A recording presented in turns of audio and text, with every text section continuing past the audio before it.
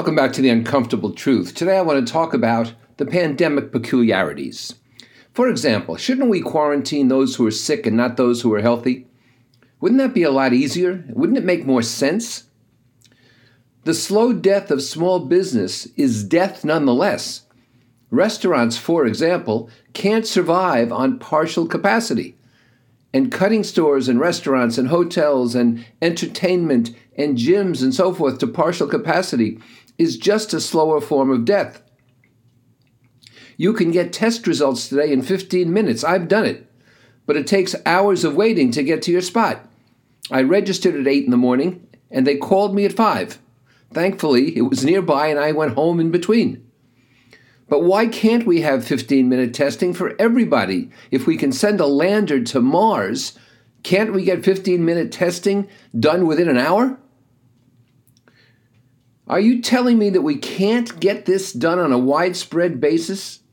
Long months after the illness began, after we recognized what we were dealing with? Where is this fabled American ingenuity? Where are the innovators? Where are the entrepreneurs? If masks are the cost of free movement, then they're a very small price. Who cares? This current mess, though, is caused by ineptitude and political greed. But if you think it's a deliberately introduced conspiracy, call your therapist. You're paranoid, which doesn't mean, of course, that no one's following you.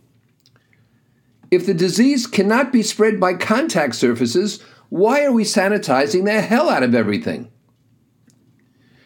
Do you see the importance, as an individual or small business owner, of having cash put aside to get you through several months in the future?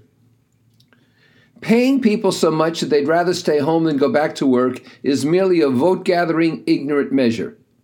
It's the way we've messed up agriculture with foreign aid by giving people food instead of building up the local agricultural requirements and technology. We put the local farmers out of business giving away food for free.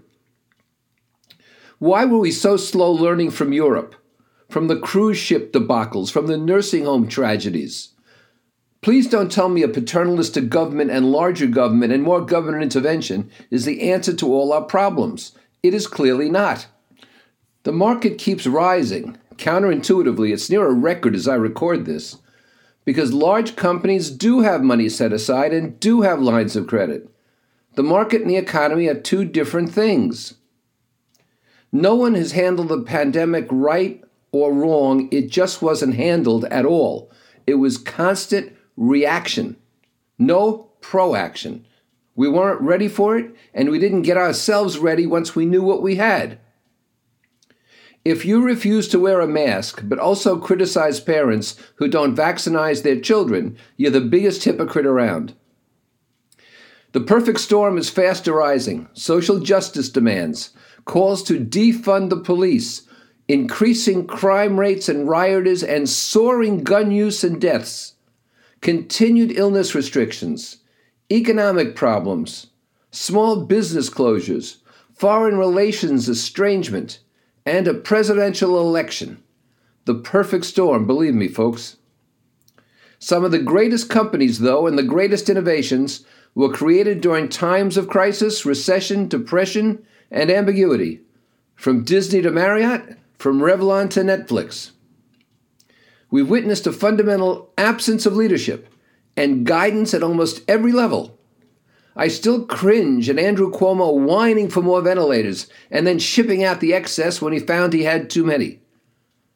This has not been handled well at any level. Yet the country marches on.